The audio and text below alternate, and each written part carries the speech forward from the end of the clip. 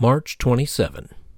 Ecclesiastes, chapter 1, verses 12 through 18. I, the teacher, was king over Israel in Jerusalem.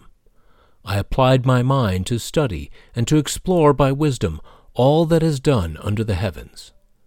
What a heavy burden God has laid on mankind! I have seen all the things that are done under the sun.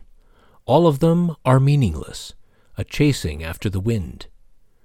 What is crooked cannot be straightened. What is lacking cannot be counted. I said to myself, Look, I have increased in wisdom more than anyone who has ruled over Jerusalem before me. I have experienced much of wisdom and knowledge. Then I applied myself to the understanding of wisdom, and also of madness and folly. But I learned that this too is a chasing after the wind. For with much wisdom comes much sorrow. The more knowledge, the more grief.